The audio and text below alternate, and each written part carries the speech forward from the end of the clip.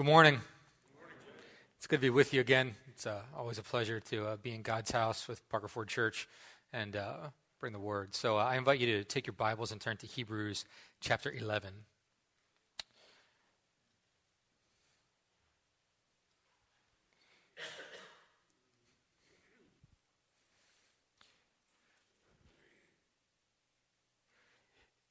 You know, as a local church, we walk through a lot of different situations and a lot of different experiences together from a number of different vantage points, and we all come at those vantage points and at those perspectives from somewhere.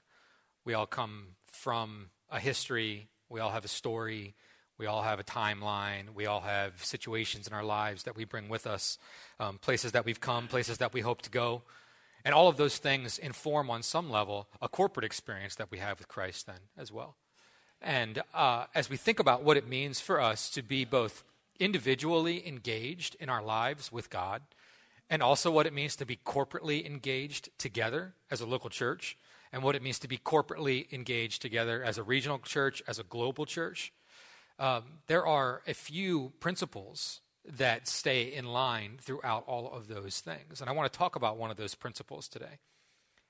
Here's a key truth statement for you. Ready? If you're taking notes, you should write this one down. You cannot impart what you do not possess. You cannot impart what you do not possess. And you will always impart what you do possess. So you cannot impart what you don't possess, and you will impart what you do possess. This is part of what it means to be a family. You know, it's really interesting. If you were to meet my oldest son and hang out with him for a little bit, and then ask, who's he like? He'd say, he's sort of like his dad. He looks like his dad, poor kid. He thinks sort of like his dad. Now, he's his own different person. You know, he holds himself differently, but the value system that is his value system on many levels mirrors my value system. Now, he's just hit 15, right? And so now he's starting to awaken to what it means to be a young man, you know, and to build his own value system and to walk in truth in different ways. And, you know, one thing I learned in youth ministry was that as a kid, you know, you're all about the story. That's why Sunday school, junior church, VBS, all these kinds of experiences are such a blast. You're just learning the story, more and more the story. Just give kids the Bible. Just give them the Bible stories. When you hit junior high, I spent several years in youth ministry. I figured out that junior hires don't necessarily want to know why you know what you know. They just want to know that you know. If you're confident in what you believe, then a young teenager can also stand confidently in that, even if their world and hormones and, you know, social life are just flying around them at 100 miles an hour and they can't make sense of it. As a kid grows, they start to ask different questions, though. They start to ask why. Why do you know what you know?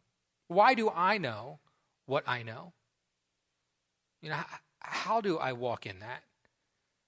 And at some point, there comes a transformation in their lives whereby their faith becomes something that isn't necessarily given to them by their spiritual authorities, but rather something that they hold for themselves. And that's going to look like a lot of different things in a lot of different ways. But on some level and on some deep degree, who I am will be imparted to those coming behind me. Right? Who I am will be imparted to those coming behind me. So I've got an anger problem, right? I've got a pretty quick temper.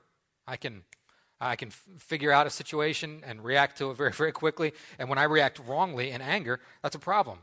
If you were to meet my oldest son, and if you were to push him a little bit in those same directions, you know what you'll find in him as well? A pretty quick temper. Why? Why? Because he's mine. I imparted what I possess. Now, I'm hopefully also imparting an awareness of that fallenness, humility before my son, being aware of who I am, apologizing to him when I'm inappropriately angry with him, and helping him learn how not to be inappropriately and unrighteously angry in his own life.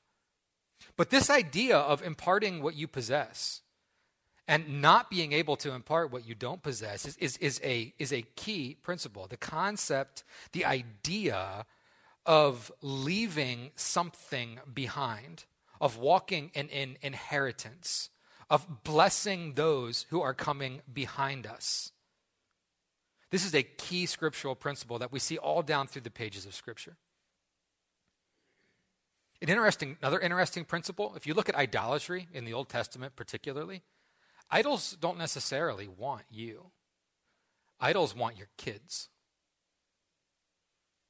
Idols aren't necessarily seeking you. Idolatry is seeking the sacrifice of your children. Idolatry at its worst in the Old Testament is child sacrifice. And you can see this in many places where the children of Israel, particularly in the Chronicles and the Kings, as these things are being written about, where they actually are sacrificing their own kids. And it starts very, very small. Idols start promising everything. Yeah, we'll give you everything. And they end taking everything. And what they're ultimately after is a generational lineage. They're after the breaking of a generational blessing.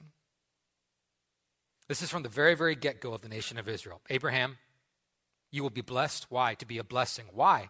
In order to be a blessing to others, to other nations, and through you, all nations of the earth will be blessed. Through your generational heritage, blessing will come. This is a key part of the redemptive nature of the people of God, is this idea of being blessed to be a blessing, and blessing to be a blessing. We don't live for ourselves. We live for those coming behind us. In Hebrews 11, you know the stories. I don't have to read these things to you. You folks are people of the book.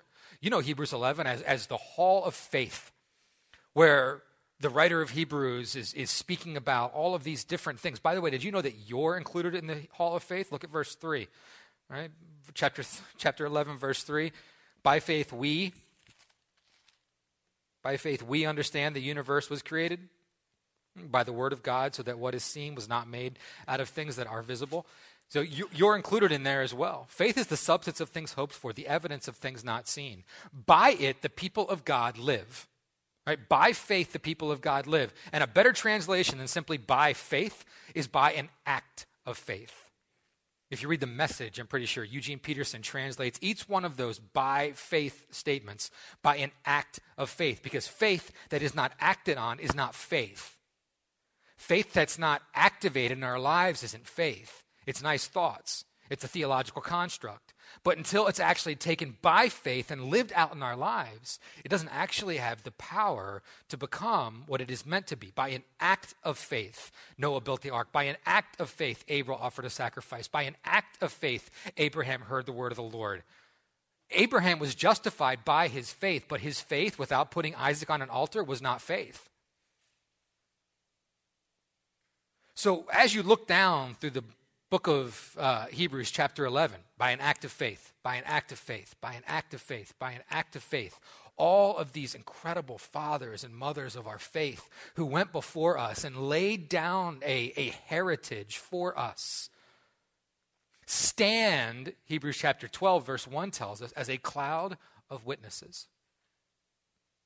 But they stand as people who in and of themselves did not receive what they thought they would. It's interesting. Look at verse 13. The writer of Hebrews has just finished talking about Abel, Noah, Abraham, Sarah, Isaac, Jacob. Verse 13. These all died in faith, not having received the things promised, but having seen them and greeted them from afar, and having acknowledged that they were strangers and exiles on the earth. For people who speak thus make it clear that they are seeking a homeland.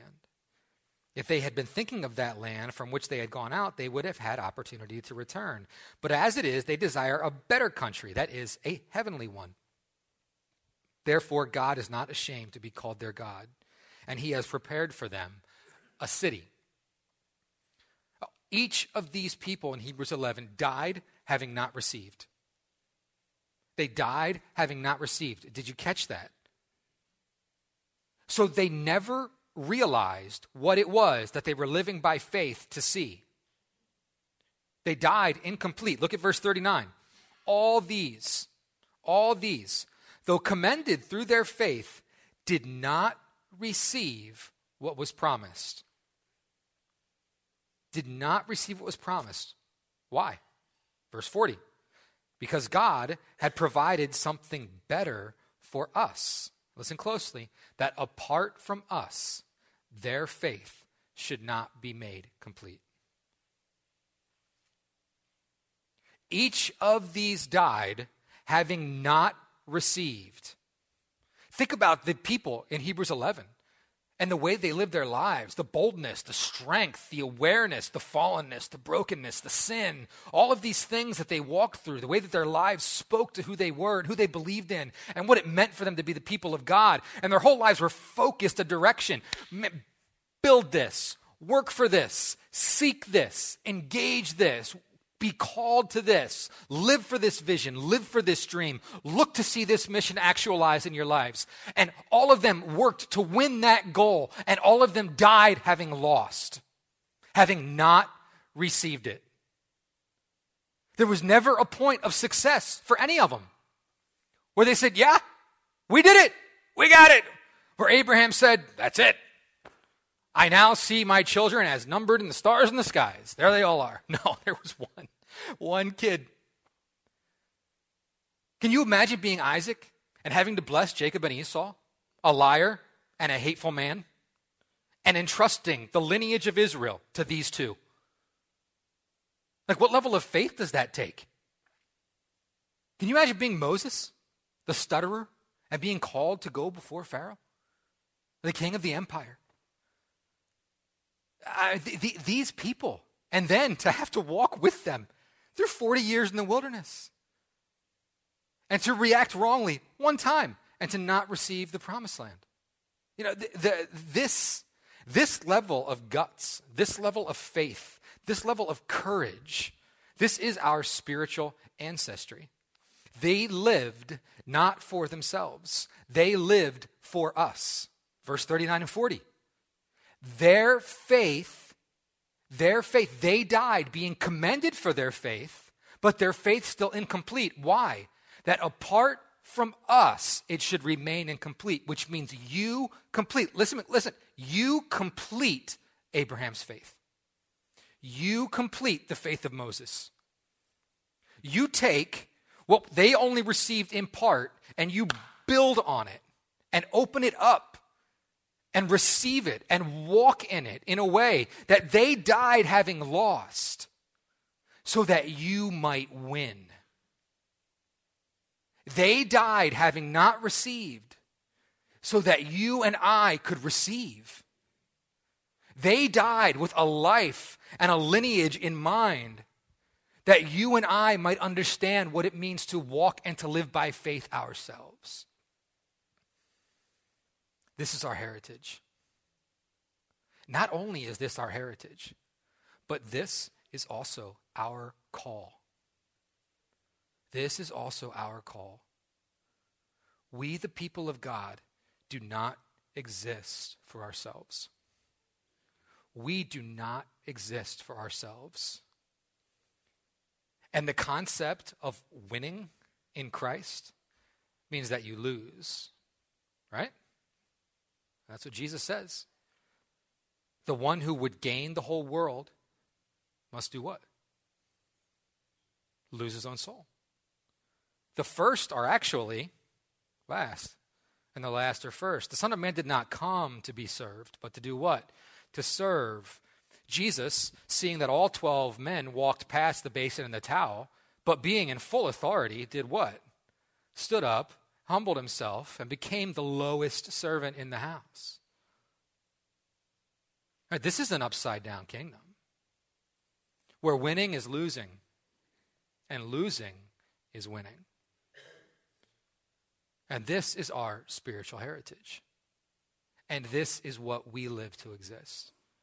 Parker Ford Church. Oops, that shouldn't have happened. All right. Parker Ford Church exists not for the sake of herself. Parker Ford Church exists not for the sake of accomplishing whatever winningful mission it is that we desire, but rather to leave a legacy. To leave a legacy that others might walk in. Each of us having died with our faith incomplete in order that those coming behind us might complete it. This is our heritage, and this is our call.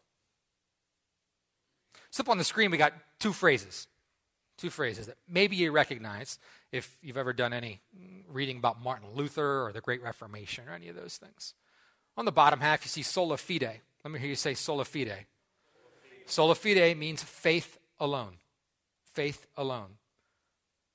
On the top, that's actually scriptura is one word. It just fit better in my construct here. So sola scriptura. Let me hear you say sola scriptura. Sola scriptura. Right? This means scriptures alone. Scriptures alone. Historically speaking, the church has taken four postures. The church has adopted four postures. Number one, we've adopted a posture of retreat. And this is retreat in both senses of the word. So there's a battle over here, spiritually, culturally, whatever it might be, and we run that way.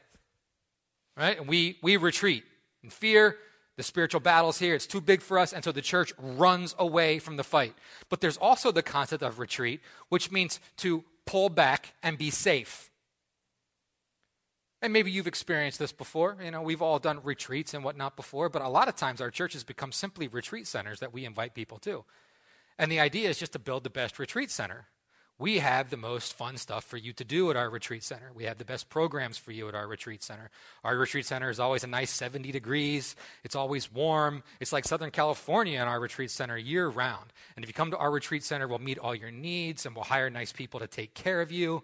And then you can come to our retreat center and retreat with us. We'll give you good teaching. You know, we'll take care of your kids. We'll do all of those things. Then you can go home and just come back every week. Don't forget to bring your check. It's a retreat center. This has been a posture of the church. This is a very, very readily adopted posture of the American church, to retreat, to create a nice, safe environment where everybody's happy and everybody gets their needs met. Unfortunately, that's not biblical. Number two, revolution. A posture of the church is revolution. Now, this is an unfortunate posture as well. The core word in revolution is the word revolt. Revolt. The church... To say that the church is called to be revolutionary sounds very cool. It's sort of like, yeah, we're going to shake things up. We're going to make something better. But the thing is that the church of Jesus is never called to react. The church is never called to react. The church is called to act. The church is called to move forward.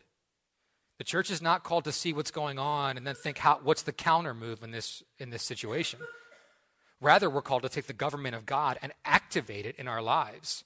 People have to react to Jesus, not the other way around. He's the stumbling block, not we. And so while revolution sounds cool, we're not a reactive church. We're called to be an active church. We're called to move things forward. Furthermore, revolutionaries are generally very, very cynical. Very, very critical. We don't need any more of that in the church. Those are reactions. Those are reactions. Number three, revival. A posture of revival where we live for a move of the Spirit, and we do everything that we can to try and make that happen. And so this posture of living for revival is a way that we structure ourselves. It's how we think. It's how we pray. We're living for revival. Lord, revive your people again. And we structure all of that around that. The posture of revival, the problem with that is you can no sooner make revival happen than you can jump over the moon. You can't posture yourself well enough to activate revival. You can't pray hard enough to activate revival. You can't make God do anything. God will visit his Spirit upon you when he desires to. Now, it's true that revival and prayer movements tend to go hand in hand. As we seek our face, turn from our wicked ways, then he comes and brings an awakening within his people. But the Holy Spirit brings revival when the Holy Spirit desires to bring revival. And he brings revival based upon things that are oftentimes well outside of the constructs that we're currently living in. Revival is oftentimes seen better in hindsight than it is in the present. Like, oh, did you see what God was doing? That's amazing. We are completely different than we were before. We are awakened.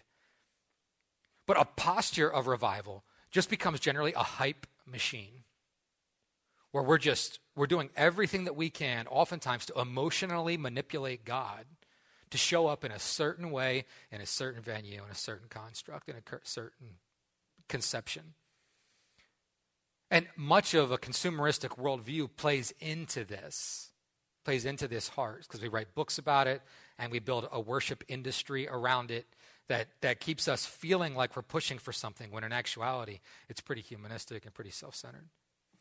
Lastly is Reformation. Reformation, a posture of the church. Reformation is something that God calls people to. Right? God calls people to. You can see the word form in Reformation. Reformation is a reformation. It's a reformation. Now, we want revival. We desire to see revival, but the Holy Spirit brings revival whenever it is that he desires to. We pray for it, we seek it, we steward it when he brings it. But a move of God is completely supernaturally based, awakening his people, calling them back to himself in all kinds of different creative ways that we can see down through history. Reformations are different. Reformation is a reforming, whereas revivals are based around a move of the Spirit. Reformations are built around doctrine. Reformations are built around a theology, particularly a singular point of theology, a singular point of doctrine. Sola fide and sola scriptura were 2 points of doctrine that birthed the Great Reformation. Names like Martin Luther, Ulrich Zwingli, John Calvin, John Knox, Peter Bucher, Philip Melanchthon, I had one more that in my head, and I'm blanking out on now because I already said John Knox. Yeah, Charles, that would have been the First Great Awakening, so that would have been a little bit later. The point is that these great reformers, these great men and women of the faith, they were doctrinally based. There was something wrong with the concept of salvation in the Catholic Church in the 1500s that was calling people to misunderstand the Word of God. People were being kept in ignorance. They weren't allowed to read the Bible in their own language. Right? The Mass was all in Latin. Nobody could understand a thing anybody said. Something had to change because salvation was being compromised. So Martin Luther steps on the scene. Sola fide, faith alone. Well, under what authority do you say sola fide? Number 2, sola scriptura, the scriptures alone. The Great Reformation was something that changed the face and the manifestation of the church in the world. And it did so through these 2 principles. The Great Reformation in the 1500s, we know as started by Martin Luther. It sought to answer 4 questions. Number 1, how is a person saved? And the answer, sola fide, by faith alone. A person is not saved through the sacraments. A person is not saved through buying indulgences. A person is not saved through worshiping a man. A person is not saved by anything that they themselves can do. A person is saved by faith alone. Sola fide. Number 2, where does spiritual authority lie? You got to realize this is in the days when the state of the papal office, the state of the popes in the Middle Ages, 1300 to 1500, was as corrupt and disgusting as you can possibly imagine. And one after the other, pope rose to the surface. In the 1400s, there was this thing called the Papal Schism, where 2 different popes were existing at the same time, both actively excommunicating the other every other week, and declaring that, that person's going to hell, no, you're going to hell, no, you and all your people are going this and that and the other. Where does spiritual authority lie? If the church is this corrupt, if the leadership is this corrupt, if things are this bad and this kind of, how do we derive what spiritual leadership should be? How do we understand where spiritual authority and power come from? Well, the scriptures tell us that. The problem is that illiteracy was at like 90%. People couldn't read the Bible on their own. They couldn't hear the Bible in their own language. So when Martin Luther started to translate the Bible into German in 1522, people began to hear this, and it awakened them to the fact that the Bible became the guiding principle for spiritual authority.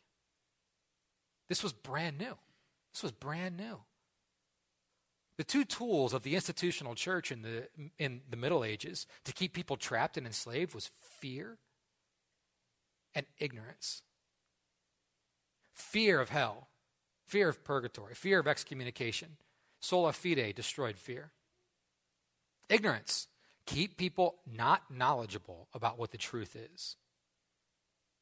The Bible, scriptural, beautiful, spiritual authority. Martin Luther championed both of these things. Martin Luther saw these excesses and these untruths in the church and chose to rise up and to reform around these concepts of doctrine, these concepts of belief. Martin Luther was born humble man, son of a miner, but it turned out pretty quickly that he had a quick mind and a sharp spirit. And so he went to study and became a monk. And Martin Luther said, if ever a monk could get to heaven by his monkery, it was I. All right? He was a monk of all monks. There was no one who could beat himself into submission like Martin Luther. He was brutal to himself. And he felt like God was always waiting to judge him. So he needed to stay as pure and as perfect as possible. And he would fast and he would pray and he would be out in the elements and he would wear horrific clothing and he would make himself look like a fool. And he would beat himself with a cat of nine tails. Martin Luther was as devoted to this cause of self-righteousness as you could ever be. But he also, though, loved to learn and he loved the Bible. And as he read the Bible, and then saw what it was that his works were trying to get for him, as opposed to what God was showing him in the pages of Scripture, the disconnect became very clear in his mind. And one day he was reading the book of Romans, chapter 1, and he saw verses 16 and 17. I am not ashamed of the gospel of Christ. It is the power of God to salvation to everyone who believes, to the Jew first and also to the Greek. For in it is written, what? The just shall live, how? By faith. Sola fide. And sola fide become a personally awakened thing in Luther's mind and heart. And he looked around at himself and he said, I don't need to do these things. I don't need to be about these things because it is by faith that I'm approved to God. And it's by faith, by grace, by the love of Jesus that I'm ushered into the kingdom, that I become something. I become a son of God and I can walk in that. And he looked around at the institutional church around him and he's just, what have I been doing?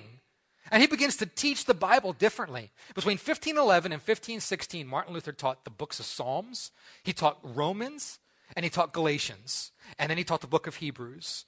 And when he read the book of Hebrews and saw the priesthood of every believer instead of a professional priesthood that required these mediators between God and humans, things just came together for him.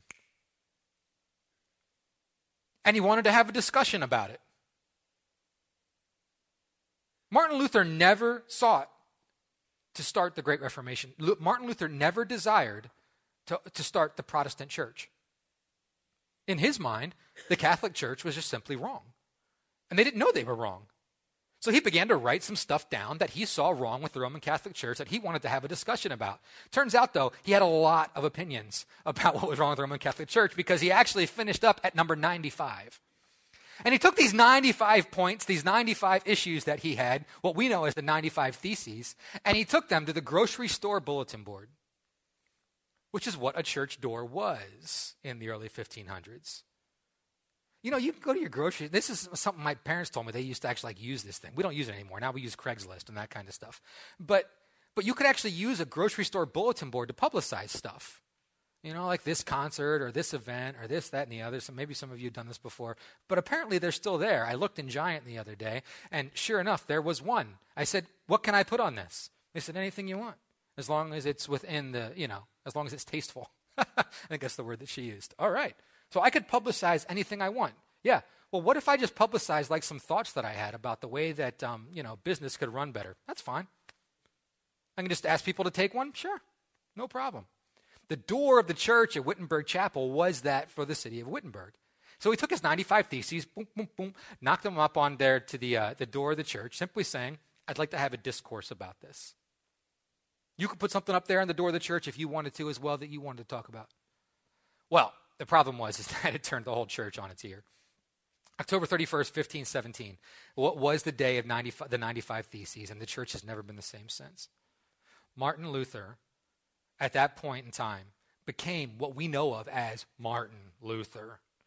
And he began to preach sola fide and sola scriptura, and people came to Christ. And it just, people were enlivened by the word of God as he spoke it to them in German, as they could hear in their own language. And their lives were just set on fire, and they began to push back against the institutional church. And in 1521, Martin Luther was called before the Diet of Worms, which we call the Diet of Worms, but it's German, so it's Worms, not worms. And a diet is just simply a gathering. It's a gathering of the ecclesiastical and organizational leaders. Come and defend yourself. Did you write this stuff? Yes, I wrote this stuff. Will you recant it? And Martin Luther says, I cannot recant. It is neither good for my conscience nor for you for me to recant what I strongly believe in. Here I stand, so help me God. He then gets whisked off into hiding, and he keeps writing, and the Great Reformation spreads like wildfire all across Germany, and it goes into Switzerland, and then it goes into France, and it goes up into the northern Germanic nations, and then it crosses the Channel into England, where God uses the most unrighteous leader maybe of all time, Henry VIII, and his affair with Anne Boleyn to usher in the Protestant Reformation in England. Amazing stuff, which is why when God says that he laughs at the plans of kings, we can laugh with him when he does that kind of stuff with those kinds of leaders. It's such a fear-based posture. The problem is that as the church works itself out and as the Protestant Reformation continues to spread like wildfire, it starts to disintegrate some. Because they're still marrying state and church, and sort of how do politics work in this? How do they not work in it? You baptize 3 times forward. We baptize 1 time backward. We believe in the Eucharist in this way. You believe in the Eucharist in this way. And boom, boom, boom, fraction, division, schism, here, there, all over the place. So pretty soon, sola fide and sola scriptura, while they were initially very unifying principles, they can't hold things together, because question number 3, what is the church, is a question that still needs to be answered. So back to this idea of not living for ourselves, of being aware of who we are, and that those that went before us died with their faith being incomplete, in order that we might perfect it, in order that we might complete it for them by our faith.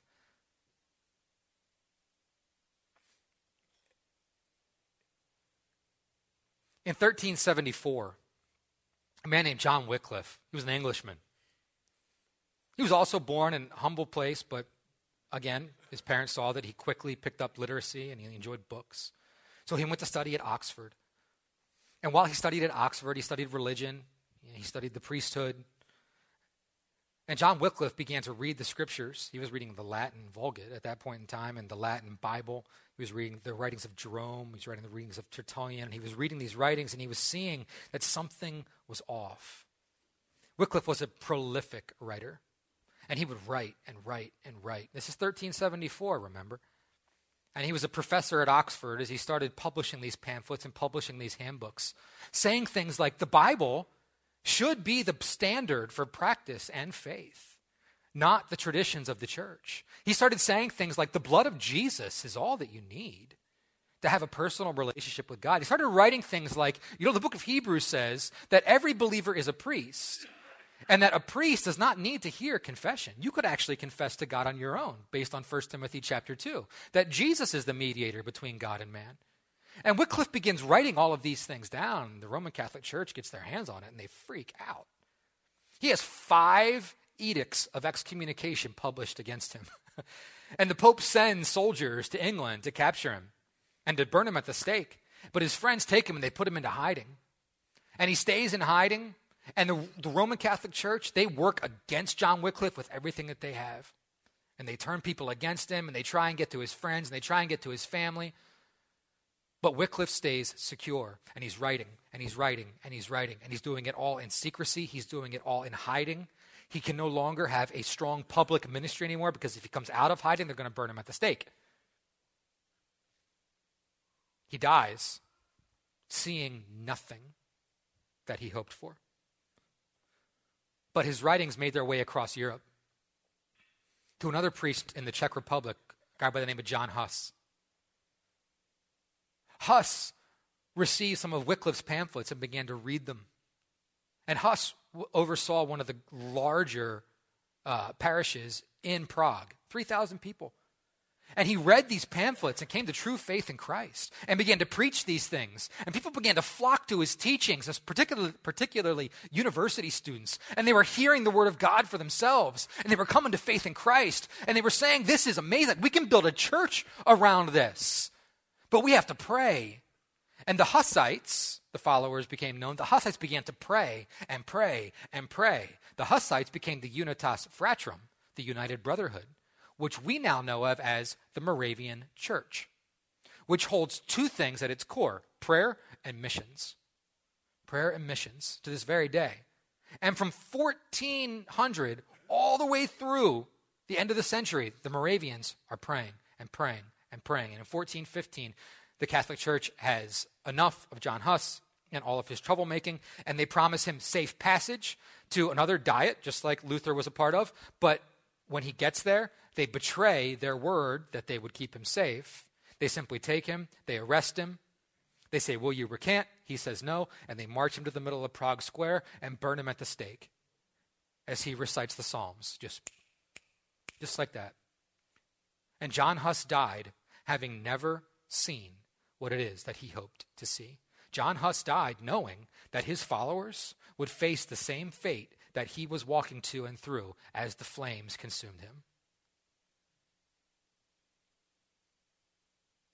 So here's Wycliffe writing and writing and writing and writing, and then dies. Hurt, bitter, angry on many levels, having not received what he believed God called him to. And here's John Huss, praying and praying and preaching and calling to people and dying, having not received what it was that God called him to walk in. These men believed something. They stood for something, for truth, and they died not receiving it.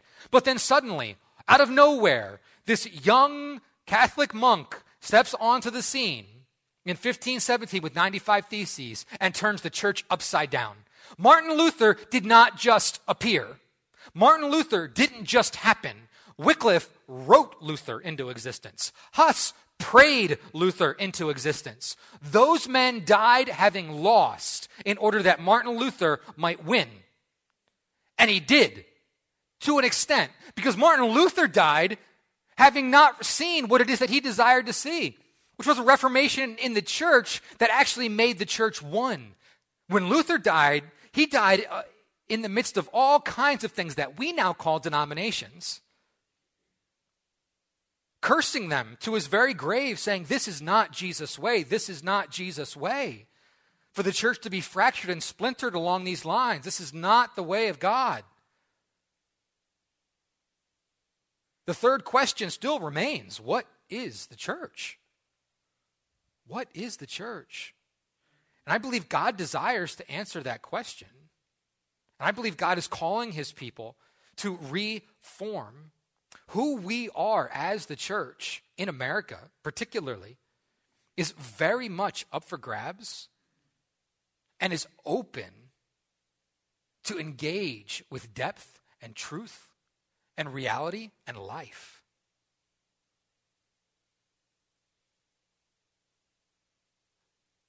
So if the church needs to be reformed, then that means that there needs to be people who are willing to lose in order that those coming behind us can win.